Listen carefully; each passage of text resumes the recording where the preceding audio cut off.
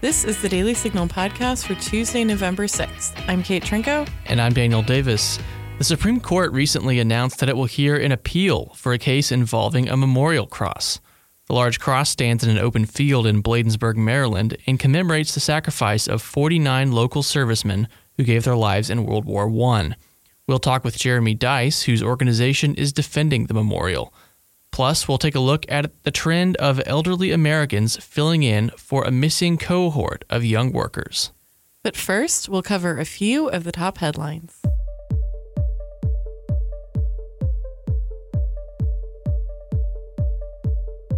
Well, the midterm elections are finally happening today, and the Justice Department is not going to tolerate fraud. Officials will be monitoring in 19 states. In a statement, Attorney General Jeff Sessions said, "This year, we are using every lawful tool that we have, both civil and criminal, to protect the rights of millions of Americans to cast their vote unimpeded at one of more than 170,000 precincts across America. Citizens of America control this country through their selection of their governmental officials at the ballot box. Likewise, fraud in the voting process will not be tolerated. Fraud also corrupts the integrity of the ballot," end quote. According to the Daily Signal's Fred Lucas's reporting, this isn't unprecedented. The Obama administration took similar actions during past elections. Well, the U.S. is putting a serious pinch on Iran this week. On Monday, the U.S. government restored all economic sanctions that the Obama administration lifted in 2015 as part of the Iran nuclear deal. The sanctions target Iran's energy, shipping, and banking sectors, among others, and Secretary of State Mike Pompeo called it a maximum pressure campaign. This past May, President Trump announced the U.S. would withdraw from the deal entirely. In an op-ed in the Financial Times, Treasury Secretary Steve Mnuchin said the Iran deal actually emboldened the Iranian government. He said, quote, "From its support of Syria's brutal Bashar al-Assad regime and the Houthis in Yemen to missile attacks on its neighbors, the Iranian regime actually grew more aggressive. Its increasingly brazen actions highlighted the deal's fundamental flaws and reinforced the decision to withdraw." The Food and Drug Administration has approved an incredibly strong new opioid, one that's reportedly as much as 1,000 times stronger than morphine. But the FDA is putting tough restrictions on the drug to try to avoid problems. Desuvia will be available only in medical settings, won't be available at pharmacies or for any use at home. The FDA said that this product was a priority for the Pentagon, which saw it as having potential for treating soldiers. Well, Secretary of State Mike Pompeo is walking somewhat of a fine line on Saudi Arabia. On Fox News Sunday, Pompeo said the United States would hold accountable the men who murdered Saudi journalist Jamal Khashoggi while still maintaining the strategic U.S.-Saudi relationship. Pompeo stressed the importance of Saudi Arabia as a check on Iranian power in the Middle East, calling Iran the world's largest state sponsor of terror. Last month, Khashoggi was killed after entering the Saudi consulate in Istanbul, Turkey. The Saudi government initially denied any involvement, then said that the killing was carried out by rogue operators, and then later, Saudi Attorney General said the killing was indeed premeditated. On Friday, there was another horrible shooting, this time at a yoga studio in Florida, leaving 2 women dead. And the actions of one man, Joshua Quick, probably helped save some lives. Here's what Quick told ABC News. The only thing that was there that I could think of was this vacuum with a heavy end. The gun stopped firing. I don't know if it jammed or what, so I used that opportunity. I hit him over the head with it. I jumped up as quickly as I could, ran back over, and next thing I know, I'm grabbing a broom, anything I can, and I hit him again. Daniela Garcia Albalet, who was shot, told ABC that she was grateful for Quick's actions. Quote, "Thanks to him, I was able to try to rush out of the door. I was slipping. I was dripping blood everywhere because I got shot through my thigh. I want to thank that guy from the bottom of my heart because he saved my life." Just a powerful reminder that even when horrible things happen, the actions of good people can at least sometimes make somewhat of a difference. Well, up next, we'll talk to Jeremy Dice, whose law firm is defending a memorial cross at the Supreme Court.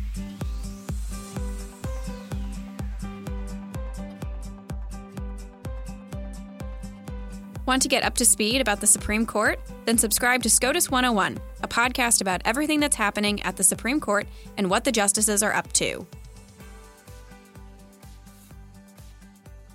Well, we're joined now over the phone by Jeremy Dice. He's the Deputy General Counsel for First Liberty Institute, a law firm that defends religious freedom for all Americans. Jeremy, thanks for being on. Hey, thanks so much for having me. So, Jeremy, last year, my colleague Jarrett and I actually went out to Bladensburg, Maryland, to see the memorial cross that your organization is now defending in court. And we got there, we saw a list of names on the monument, men who had given their lives in World War I. And it was kind of sobering because we knew that if the court had ruled a certain way, if it ruled a certain way, that it could soon be gone. Can you give us some background here? Why is this memorial cross under threat? Well, a couple of years ago, the American Humanist Association decided that for the first time in the 90-plus year history of this memorial, it is violating the Constitution because it appears on public property. And the reason they say that it is violating the Constitution is that it is in the shape of a Celtic cross, which is really designed, in fact, the Gold Star mothers who designed this memorial back in the 100 years ago now, they chose the shape that mimicked the markers that sat over top of the graves of many of their sons over in Europe. In fact, most of the men who died in World War I were buried under a Celtic cross. Teddy Roosevelt's son, for instance, famously was buried under a Celtic cross on the European battlefields. And so they knew that Americans would forget the sacrifice of their sons if they didn't have something to visually remind them of that. And so they decided to design this monument in the design of a Celtic cross, and then they built it. The American Legion jumped in to help out, and by 1925, that monument was erected right there, right at the terminus of the National Defense Highway, which is itself a World War I memorial. It leads between D.C. and Annapolis, Maryland.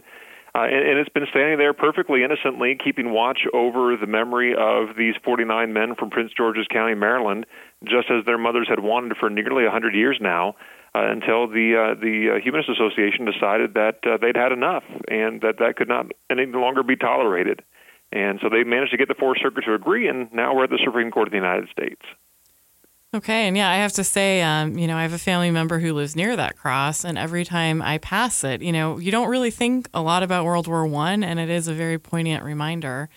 Jeremy, what are some of the possible implications of this case? I mean, obviously, we have religious-themed art throughout the United States on government buildings. We've talked some about Arlington National Cemetery. Could this case have wide-ranging implications? Very much so. And to kind of answer that and get a running start to it, I have to remember Martha Redmond, who her son William is on the side of that memorial. And when she was organizing support for this memorial back in 1919, she wrote to her senator and said, "The reason I'm so excited about this memorial is that I very much view this as my son's gravestone." She couldn't go to her son's grave. It was over in France. You couldn't just jump on a plane and go visit it at the time. So this was, in her mind, her son's gravestone. And I think it's appropriate that we think of it as that. As the gravestone for 49 men from Prince George's County, Maryland. So if that goes down, then it unleashes a bulldozer across the country. It'll start there in Bladensburg, Maryland, and then it'll go across the river to Arlington National Cemetery, where you're going to knock down the Argonne Cross, the Canadian Cross of Sacrifice. You may have to sandblast the side of the Tomb of the Unknown Soldier that has religious language on it. Teddy and Bobby Kennedy's gravestones are going to have to come down. They're both buried under a cross in the grass of Arlington. And you can keep on going across the country.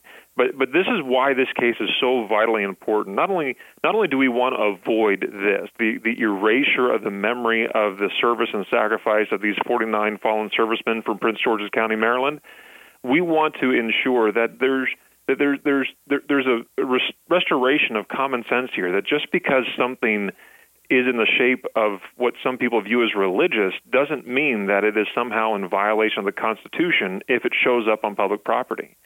That's what I think Justice Thomas has in mind when he talks about how the Establishment Clause jurisprudence of our country is in, quote, disarray. And so I think this presents a great opportunity for the Supreme Court to provide clarification to that, protecting this memorial in the first place, but providing guidance to the country as to what the Establishment Clause is meant to actually mean. Yeah, I was actually just about to ask about that because that's such a key point. The other side is arguing that the Establishment Clause, basically having any religious symbolism or language on public property, is basically equivalent to establishing a religion. And so you have to get rid of all of that. I mean, how do you respond to that assessment? Well, look, I think I'm as confused as everybody is, right? Even those who did go to law school, like me, are confused. Which test are we supposed to apply now? You've got, 3-4 different tests that might apply on Establishment Clause cases. The reasonable observer that is talked about is almost always offended at anything that is smacking of the religious. And so it's almost impossible for the Establishment Clause not to be violated by anything that bears on the religious and comes on public property. So, the key thing that was very clear in Van Orden, for instance, there were a lot of different monuments and memorials. The Van Orden versus Perry case involving the Texas displays on the state grounds. There are other kinds of memorials and things like that. You have the same kind of situation here as well. A 9-iron will get you from the Bladensburg Memorial to be able to hit a World War II memorial, Battle of Bladensburg from 1812 memorial, Vietnam, Korea. September 11th has memorials all right there. So at least in one of these tests that we have, it should be constitutional and without a problem. But then the defense is quickly able to move to, the defense is able to move to pointing out the fact that maybe this violates the Lemon test or something like that. The bottom line is this. The Supreme Court has the opportunity to provide guidance on these issues. And more particularly, the Supreme Court is really the last hope for preserving the 90-year-old Bladensburg World War I Veterans Monument in the memory of the 49 men from Prince George's County that it represents. So, of course, the American Legion is involved in this. Have you, throughout First Liberty's work on this case, encountered veterans or their families? And is this a case that you expect they'll be following closely? Yeah, no. Look, we are very privileged to represent the American Legion in this lawsuit. And I should point out that if you haven't seen the memorial, what you need to know is that this concrete memorial right in the dead center of the cross has the emblem of the American Legion right there. I mean, don't forget the American Legion was formed out of World War I, and so these guys coming back to the United States wanting to remember the men who had died, men like Howard Morrow, who received the Distinguished Service Cross for his bravery overseas as a grenadier. These are remarkable men, some of whom were not able to be, you weren't able to find enough of them to bury. I mean, these were heroes beyond words are able to describe. And families felt the real loss of these things.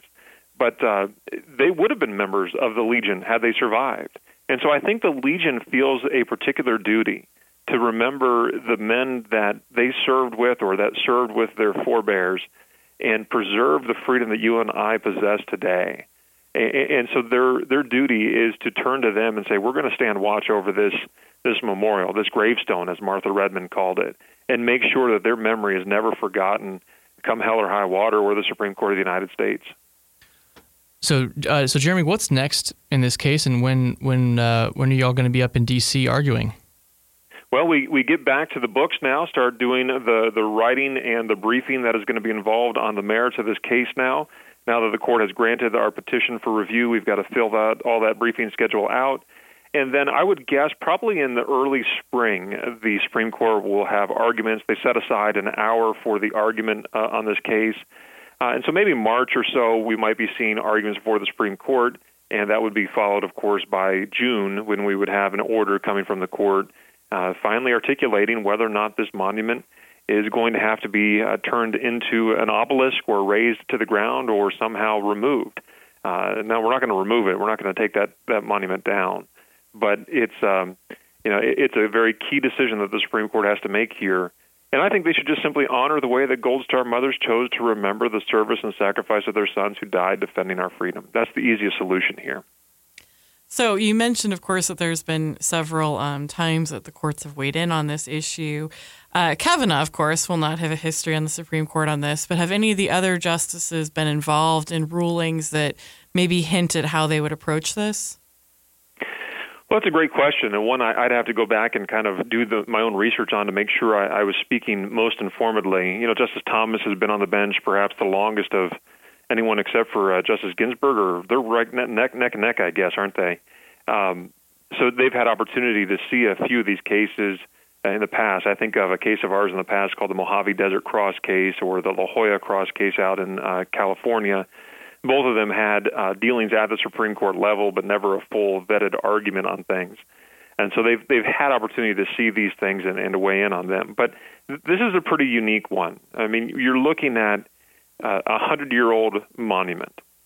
Don't forget, most of these men died 100 years ago last month, in October of 1918. So most of the men, in fact, the grand majority of the people who died in World War I from America died in that offensive at the end of World War I in 1918. And so this certainly takes on the historic, and it presents a great opportunity for the court to remind everybody that we forget what we don't see, and so we ought to honor the sacrifice that these men made. Well, Jeremy Dice, we really appreciate you being on the podcast, and we look forward to the arguments and the decision next spring. Thanks, guys. I really appreciate it.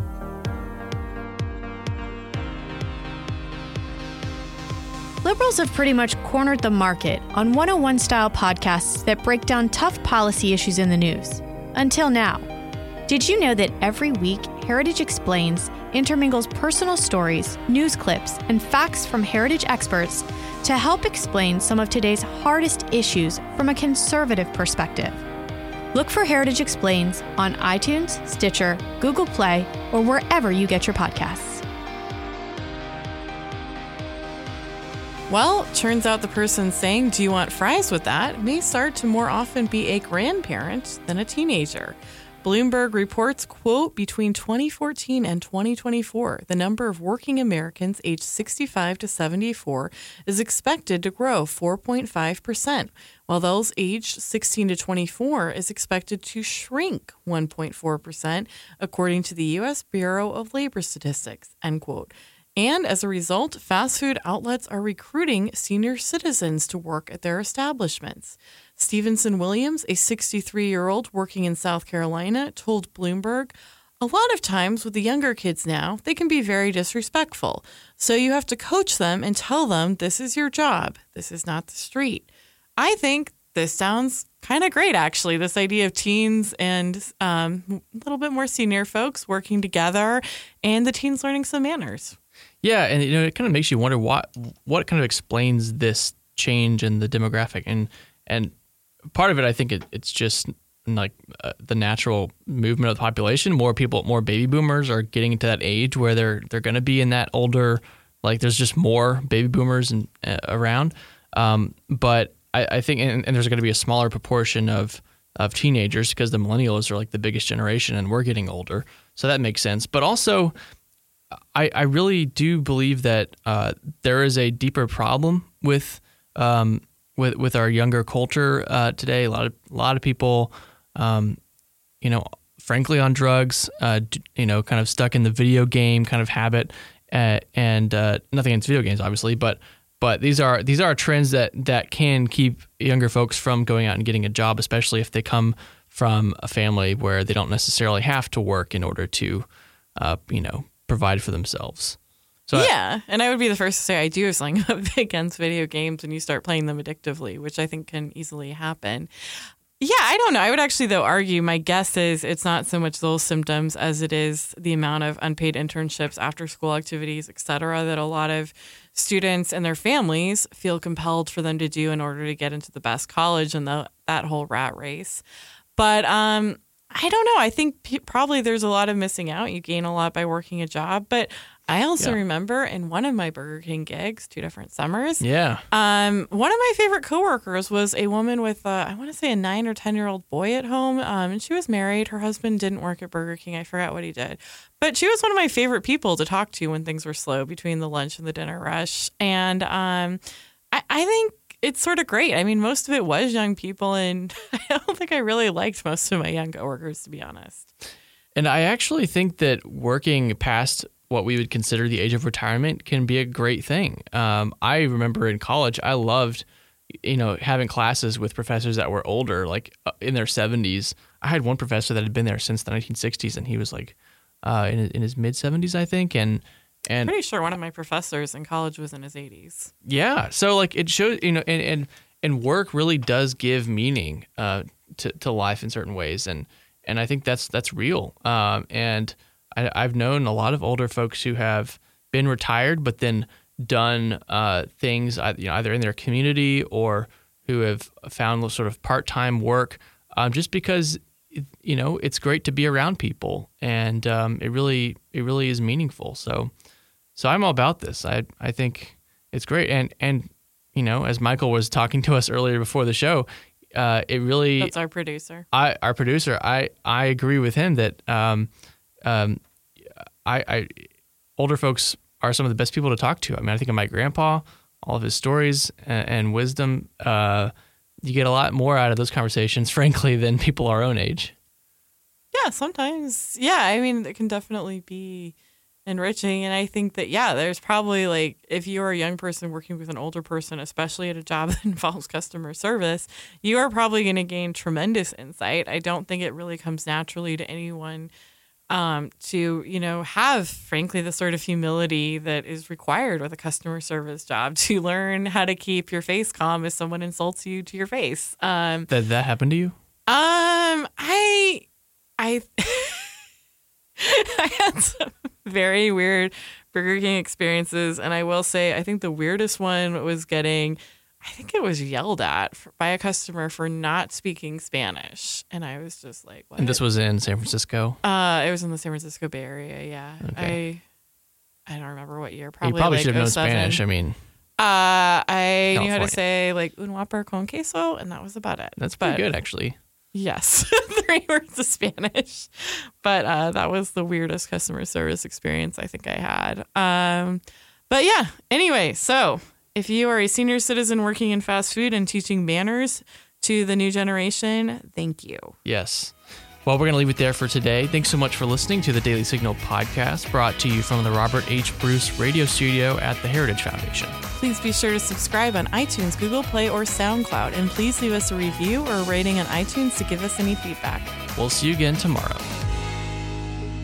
You've been listening to the Daily Signal podcast, executive produced by Kate Trinko and Daniel Davis. Sound design by Michael Gooden, Lauren Evans, and Thalia Rampersad. For more information, visit dailysignal.com.